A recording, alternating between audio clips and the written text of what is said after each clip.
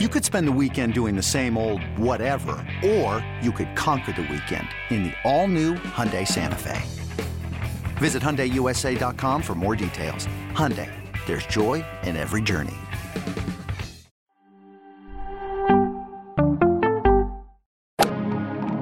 Freaking first cut.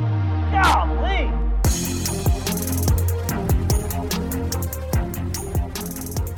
Welcome to the First Cut Podcast. I'm Rick Gaiman, and this is your round two recap for this week's Century Tournament of Champions. And joining me to break it all down, it's Greg Ducharme. What's up, Greg? All good, Rick. A little primetime golf. We got some primetime hairdos and some primetime play. The only thing missing is Deion Sanders. Hey, himself. So it's been great. Great tournament so far. Love watching Hawaii when we have snow on the ground here in Connecticut and, Do you have much snow? of the Northeast. Yeah. Do you have snow there? Yeah, woke up to snow.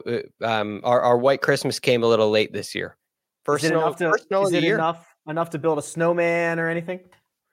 Not quite. Well, I guess it's not the right texture. You know how it is, Rick. You're Falls a Philly apart, guy, right? Yeah, You got a little fluffy. Yeah, you can't make a snowball in this. Not yet. Maybe tomorrow. I gotcha. Better weather on Maui and better scoring conditions, Greg, because if you went out and played the Plantation course today and you shot a 68, 5 under par, you lost strokes to the field. Scoring average closer to 5.2 strokes under. These guys absolutely getting after it all day long. And there's a number of reasons for that. One, no wind. And two, you have soft conditions. Soft conditions is always interesting on a course like this because it's a course that tends to play a lot shorter than the yardage because of all the rollout you get. So now when it's soft, that roll is limited, and all of a sudden you have longer clubs in the green. But what we learn and what these great players teach us time and time again is when it's soft, the club that they have in their hand doesn't matter. They're going at the flag. They're going to hit it close. And the way these greens are rolling, it got a little firmer today than yesterday. And I think that helped the players on the greens today. I think that played a big role in why scoring got a lot lower. Cam Smith was our 18-hole leader, and he is our 36-hole leader. Now 3 shots clear of the Chase pack, which is headlined by Jon Rahm and Daniel Berger. But Cam Smith got off to a little bit of a rough start, bogeyed his first 2 holes, and then, Greg, he flips the switch. An eagle on 5, birdies on 6, 7, 9. Then he makes 6 more on his second 9.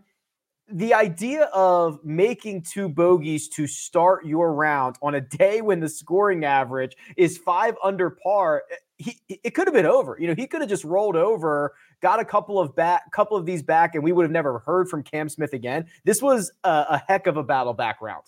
There's birdies out there, which is the good thing. But at the same time, you're right. You feel like you're losing ground. You feel like you just played your way out of the tournament and you were first round leader and you're standing on the 3rd tee. But he did a great job staying with it, playing every shot the way that he figured he needed to. I think this course has some real advantages for Cam Smith and watching him. I would imagine yesterday he wasn't a guy on your list as he didn't fit the model. Let's just say that. He was extremely effective on the greens in round 1. He made 135 feet of putts. I mean, that was double many of the players in the field. And so now in round 2, you're saying he's not going to repeat that. And truth be told, he didn't repeat that, yet he still shoots a better score. He shoots 64. That's why he's so impressive. I mean, he only made 68 feet of putts today. He was 12. He barely gained a little over a half a shot on the greens. He was 12th, a little better than middle of the pack there. But he got it done today with his iron play, which was unique. And I think this course benefits him so much because if he goes wrong, he gets a little loose off the tee. And you saw it on, I think it was on 16. He hit this low near snap hook tee shot, ends up in play, and then he hits it to 4 feet. And so I think, and then the tee shot on 18 to the right, and it ends up in the fairway. That ball on his approach shot had about 3 pounds of mud on it, a true mud ball that he had to deal with on that approach shot, and he hit an absolute peach.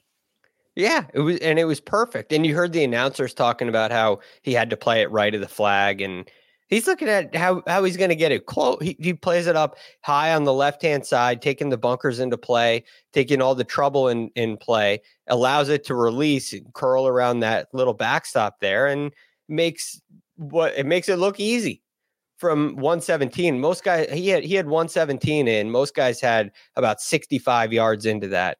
Into that whole location, and everybody was making birdie, but he was able to get it done with that approach play. So when I think of Cam Smith and what he's done in leads with leads in the past, under the gun in the past, I think of tee shots to the right down the stretch, just like he did at Liberty National in the playoff against Tony Finau. And this week, that's okay. You can't hit it far enough right. You hit it far right, you lose a little bit of distance, but it's going to feed down to the left and stay in the fairway. So I think with his skill set, his ability on the greens, and his approach play, he's in for this course really mitigates his weakness, which I think that really allowed him to get it rolling today. Yeah, we talked about that on Monday a little bit in the DFS preview. Jacob, do we have the mud ball drop available? Mud ball! Oh, you the first mud ball of 2022. It only took till the second round recap. You love it. Thank you, producer Jacob. Closed with 4 birdies for his round here. Greg did Cam Smith, and you mentioned it. He is going to be the 36-hole leader. This is technically going to be the first time as an individual. Remember the Zurich Classic that he ends up winning with Mark Leishman, but the first time as an individual that he will have a 36-hole lead. Any idea what the close rate is on a 36-hole lead, according to our good friend Justin Ray? Oh, I would say it's about, give or take, about 28.4%. Oh, no, you saw that. I'm sorry, I saw it. Yeah, it ruins the whole thing. I love getting put on the spot. I love, and using air quotes there, I love when you do that to me. Most of the time, I'm not so precise in my answers. It's not a percentage that's very high, right? 28%. 1 out of 4 of these guys actually ends up going on to win the golf tournament. And we still talk. It's even crazier when you get to like a 3-shot lead with 18 holes to go, and you're still thinking, guys don't close this out enough. So still plenty of golf to be played, obviously. Yeah, well, he shot 65-64. Okay, just think about what it takes to win out here. He shoots 65-64. He's got a 3-shot lead over 2 players. That can be made up in 2 holes tomorrow. I mean, you could be turning on the broadcast tomorrow, and he's not your leader anymore. It changes so quickly, and there's so much golf left to be played. So I think there is still this thing is far from over. I just think the course fits Cam Smith quite nicely. And what I would worry about with him specifically in a 36-hole lead and a 54-hole lead coming down the stretch of a tournament is those tee shots. And I think this venue will really help him with that, depending on when he gets errant. There are a lot of holes where he can get away with it. A pair of 66s for Jon Rahm in the opening rounds, both of those 7 under par, so he's 14 under. He's 3 shots back of Cameron Smith. Producer Jacob astutely pointed out before we went hot that if you were just listening and watching Jon Rahm's body language, you think these were 76s, not 66s, Greg. That's what he thinks of his own standards that he puts on his game. But I've got an all-timer here from Justin Ray that perfectly describes how good and how in control Jon Rahm has been. So Rahm hit every single fairway and every single green on Friday. Well, that's easy, right? They're really wide and huge greens. That's easy, right? You would think, but in 3,000 rounds at Kapalua in the last 22 years, it's only the 5th time a golfer has pulled that one off, all fairways and all greens. He's hit 34 greens in regulation in a row. When you're doing that, greens in regulation obviously can be a flawed stat, but it just says he's constantly giving himself a bunch of looks. He's never putting himself in too much trouble. He's being the number 1 player in the world. Well, we talked about this a little bit with Patrick Reed. I believe it was on Monday, where when you see that lack of success, both off the tee and approaching the green, it's a sign that there's an issue going on with the golf swing. And the opposite is true when you're hitting every single fairway and every single green and around. It's hard to fake. So I don't put too much into greens of regulation in total. But when you do something like this, and for 36 holes, you're hitting, or for 18, 34 in a row, that's a pretty strong statement. And it says his golf swing is in really good form. And just watching it, it clearly is. Daniel Berger is also T2. So Cam Smith solo first, Jon Rahm, Daniel Berger, they're both T2. And DB Straight Vibin also back-to-back 66s. He posted an eagle on 15, a birdie on 16. He only made par on 18, which is a hole that most guys have been taking advantage of. But Greg, I'm truly a believer that Berger is going to give us a lot in 2022, and he's positioning himself very well after the first 2 rounds of the year. We've been very high on his iron game of late and how elite it's become, and he just continues to prove it. And now in this field, in this week, whatever this means for your weighted strokes gain stat, Rick, he was second today, right? 5th yesterday, second today. He's all over the flags, and getting to play with Cam Smith today, watching those two play together, it was kind of a different style. But I mean, if you were following that group around, I think you'd have to lean a little bit towards Daniel Berger's game. That seems to be the more consistent, the safer play, the play that's going to last a little bit longer. Cam Smith's talent throws that into question. He's just that good, and the mullet certainly helps. But I think Daniel Berger has got to be feeling really good heading into the weekend. Your strokes gained approach leaders for round 2. Third, Cam Smith, 2.34. Second, Daniel Berger, 2.4. And a big gap to Patrick Cantlay, currently in solo 4th, gains 3.6 strokes on approach, shot a 67. We talked about it with Kyle last night on Thursday evening. He picked up right where he left off. He's doing it in a really good way, the ball striking. And it's probably no surprise to see his name on the very tippy top of this leaderboard. I love watching him play in a pairing like he had with Jon Rahm today. Yeah. You see kind of contrasting styles on some holes. Now, he's an interesting case because there are times where they're neck and neck off the tee, and their ball ends up right next to each other. And you say, okay, Patrick Cantlay's got tons of clubhead speed. But then there are holes where Rahm is blasting at 60 yards by him. And yet Cantlay is hitting it. They're hitting it in the same place. I think, is it 15, the long par 4 where the whole location was in the front right. It was in a little bowl there, and both Cantlay and Rahm just missed the bowl, but there was 60 yards in between them, and he just continues to get it done in whatever way is necessary. And today he certainly didn't lean on the putting. Putting was a little bit disappointing today.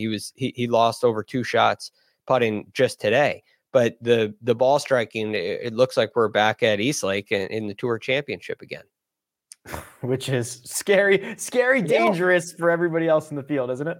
Yeah, it's really good, but he's just such a steady player. And the one concern I had coming into the week was all that time off. And it's safe to say he's proved me wrong. I believe the pairing, so it's first in, last out, right? So Rahm tapped in. I believe it's going to be Jon Rahm and Cam Smith, which would mean Berger and Cantlay. So those 4 in the final 2 groups on Friday, they're just going to flip-flop a little bit. It's going to be the same 4, and they're going out in the final 2 groups. It should be Cam Smith and Jon Rahm. That's a pretty interesting one. And in the Berger Cantlay, those guys resting heart rates won't get over 60 combined, I don't think. Yeah, Berger Cantlay, they're going to look much more comparable, right? They're going to end up in similar positions. They'll plot their way around. It'll be boring but phenomenal golf. And then in that last group with Cam Smith and Jon Rahm, that's where the fireworks are, right? I mean, you're going to see some unique shots out of Cam Smith as you did today, and it's not going to be reflected on the scorecard. Well, at least you hope, if it goes anything like the past 2 days have. And then with Rahm, you're going to see a complete stripe show with that little fade down the middle all day long. and putts left short. He's got to figure that out, Okay, right? I was just about to say, I meant to bring that up. My apologies. The John Rahm storyline was he left every putt woefully short. Right. It's obviously tough, your first couple competitive rounds out to get a feel for the greens. But I thought after like the first 8 or 9, he might have started banging some of these past the hole. Well, I tell you, for the players on tour, it is much harder to go from fast greens to slow greens. When they slow down, it's a much bigger adjustment. When they speed up, they usually speed up throughout the week. So they're accustomed to that. It's easier. They can get more creative. They can see things. They can be more imaginative, because when greens are faster, the ball breaks more. But when they get a little bit slower and you feel like you got to hammer it, it has a way of messing with your stroke. And we're seeing it with Rahm. He's just, he doesn't quite have the feel, and you don't want to get away from what you see and what you feel and what your brain and what your eyes tell you. You have to keep that in check. If you tell yourself, I need to hit this a little harder because I've left the last 7 short, you're going to be in trouble. So you don't want to do that. But what he's seeing with his eyes and what he's feeling with his hands and what he's doing aren't matching up yet. And he's going to be in the final group, and he looks like the best player in the world. I mean, scary. If you're looking at this from a eye test perspective, from a statistical model perspective, I don't see very many avenues for John Rahm not to win this thing on Sunday. Well, our friends over at Caesars Sportsbook do see maybe a slightly different path. We're going to talk about that and some big news coming out of the LPGA. But first, we're going to take a quick break and hear a word from our partners. This episode is brought to you by Progressive Insurance. Whether you love true crime or comedy, celebrity interviews or news, you call the shots on what's in your podcast queue. And guess what? Now you can call them on your auto insurance too with the Name Your Price tool from Progressive. It works just the way it sounds. You tell Progressive how much you want to pay for car insurance, and they'll show you coverage options that fit your budget. Get your quote today at Progressive.com to join the over 28 million drivers who trust Progressive. Progressive Casualty Insurance Company and Affiliates. Price and coverage match limited by state law. And we're back. Caesars Sportsbook, with a 3-shot lead, has assigned Cam Smith your favorite heading into the weekend, plus 163. It is John Rahm, who will be in that final group and 3 shots back, at plus 333. Daniel Berger at 5-1. Patrick Cantlay at 6.5-1. Then a huge gap. So let's start with this, Greg, because Caesars is saying this is a 4-horse race. Let's start there. Does the winner come from the final 2 groups? I believe so. And I think it's because of what I said before the break. It's hard for me to find a way that John Rahm doesn't win. I understand why Cam Smith is the favorite here. He's got a 3-shot lead, but everything has gone right for him so far. It seems like he's playing at a really high level, whereas it seems like John Rahm is not playing at a really high level. It seems like the best is yet to come. And I would say Berger and Cantlay, it also seems the same way. The problem with Hideki, who's only 1 shot behind Cantlay, right? Which is important, Greg, because if Cam Smith falters, those guys at 12 under are live again. So that's why this Hideki thing's important. Even if they don't, I mean, Hideki shot 8 under today. That's his problem, which is crazy to say, but it's unlikely that you're going to shoot 8 under again tomorrow. But I could see Sung J M shooting 8 under tomorrow. Kevin Knox, I mean, it's out there. Those scores are definitely out there, and you don't have to do too much with all you have 4 par 5s, you have a drivable par 4, you have a number of shorter par 4s, and some really downhill longer holes that play short. There's a lot of wedge opportunities, and you have soft greens. So there are really low numbers out there. It's just a matter of who can do it. So, I mean, a 5-shot lead, I don't think is safe. And I don't even think Cam Smith has to come back to the field. I don't think he has to shoot over par to let those guys in. It's just that maybe you feel like their best round kind of came out today. But then again, Cam Smith did the same thing. He shot 64. What's your read on this? Is it crazy to think that Matsuyama and Im are too far back or that far back? Yeah, I think so. I think it's just because of the caliber of golfer ahead of them. That's fair. What's the likelihood that one, Cam Smith, okay, right. He's not going to shoot over par, but if he shoots 3 under rounds, with what we saw on Friday, that's going to open it up. But then you've got Berger there. You've got Jon Rahm there. You've got Patrick Cantlay there. The last two have been basically the best 2 players on planet Earth for a year.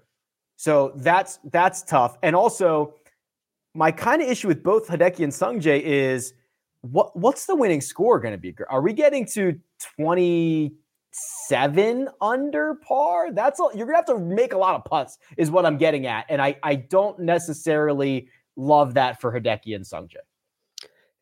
I would agree. I agree. And I think that likely plays into the role here. Where Berger, Cantlay rather, he didn't make anything today, still got 6 under out of it. You got to start making putts to get into that 8, 9, 10 under par round. Yeah. I don't think you have to go crazy to shoot 6 or 7 under par. I don't think you need that many long ones. There are opportunities out there to have really short birdie putts consistently. And the way Hideki and Sungjae Im can knock down the flag sticks, I don't worry about that too much. Look, I agree. I think the best point in this is the caliber of players ahead of them and the likelihood that all 4, Cam Smith, Jon Rahm, Daniel Berger, and Patrick Cantlay, don't beat Sungjae Im and Hideki Matsuyama over the weekend with the cushion that they have. I can buy that argument, but I think as many birdies as there are out there, I think this can change very quickly. Would you take Cam Smith or the field right now? The field. I think I would take the field too. So you've got Rahm, Berger, Cantlay, but so Cantlay's a small negative with the putter.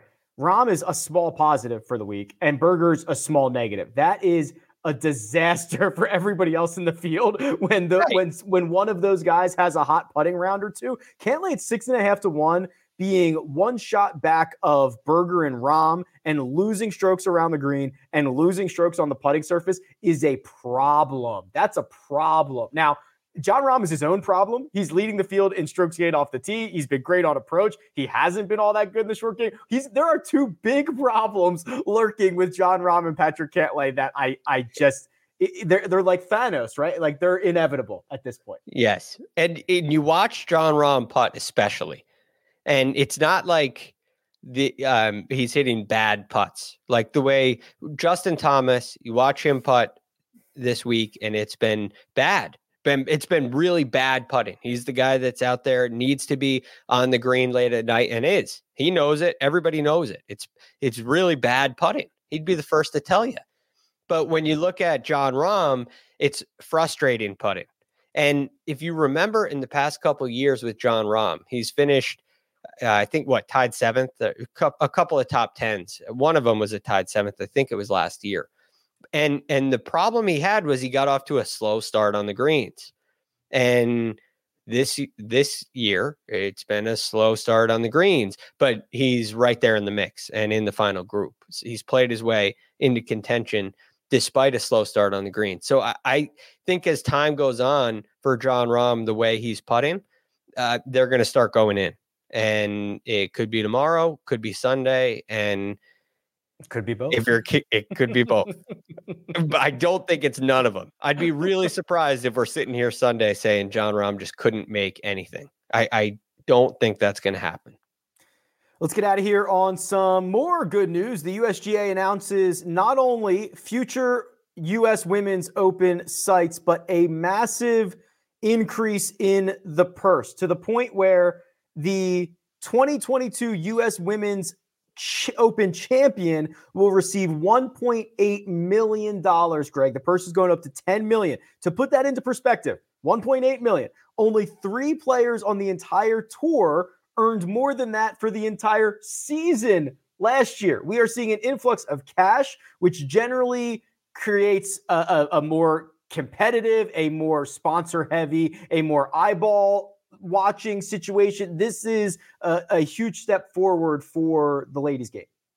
It's not the way it normally goes, right? You typically think, well, the purses follow the viewership. The purse follows the sponsors, which follows the viewership. It usually goes down that path. When we have more money, we'll pay you more money. When you bring in more, we'll pay you more.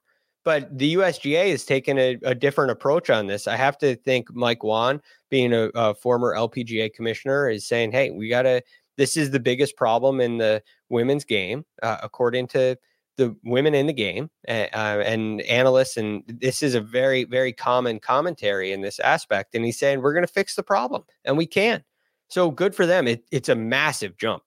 That number is enormous, and it's going to really increase the pressure in that event. It'll make the event, it'll make it compelling. And I think the golf courses that they're playing at will also help. It'll help viewership, and it'll help the entire game. Maybe you get a fan. Maybe it helps the rest of the schedule on the LPGA Tour as well. The courses that they announced that you're referring to. So the new courses that were announced are 2026 and out. Riviera in 2026, Inverness Club in 2027. Here's a fun one. Pinehurst number 2. They're going to go back to back in 2029. So the men are going to play, I believe it's 1 week, and the ladies will play Pinehurst number 2 the following week, which is going to be an awesome event, an awesome couple of weeks. They're taking advantage of some of these really prestigious, awesome courses and just throwing everything they've got at this game. Yeah, and it's helpful when you have a great venue. It's very helpful, and especially when it's a place like Pinehurst that you have a little familiarity with, a place like Riviera that we have some familiarity with. It adds an element of intrigue. Well, how do the men who I watch every week, how do they play the golf course, and how do the women play the golf course? What's the difference? There'll be some curious viewers who just want to see what Riviera looks like at the Genesis versus at the U.S. Women's Open. And Pinehurst back to back. That's what they did in 2014 when Martin Keimer and Michelle Wie won, and it was it was great. You get 2 weeks at a certain venue, and Pinehurst is an anchor site for the USGA now, so that'll go a long way as well in that. So it's a big move. I was really surprised but encouraged to see that purse increase. I think it's substantial. It's not just a thought; it is substantial. Awesome stuff, Greg. You and I again on Saturday night, correct? Correct. And I'll be here Sunday too. Can't wait. Oh, 3 days in a row for Greg Ducharme. Yeah. You can follow him on Twitter. And Monday, right? Oh my gosh. Yeah. We're into it. We're into it, man. We are not stopping 4 days in a row. Yep. 5 days. Are you here on Tuesday? No Tuesday. Maybe. I don't know yet. We'll maybe 5 in a row. We'll see how it goes. Yeah. You can follow Greg on Twitter at @TheRealGFD. You can follow me at Rick Run Good. Producer Jacob does all the hard work behind the scenes, so thank you, Jacob. And this has been The First Cut. We'll see you tomorrow night.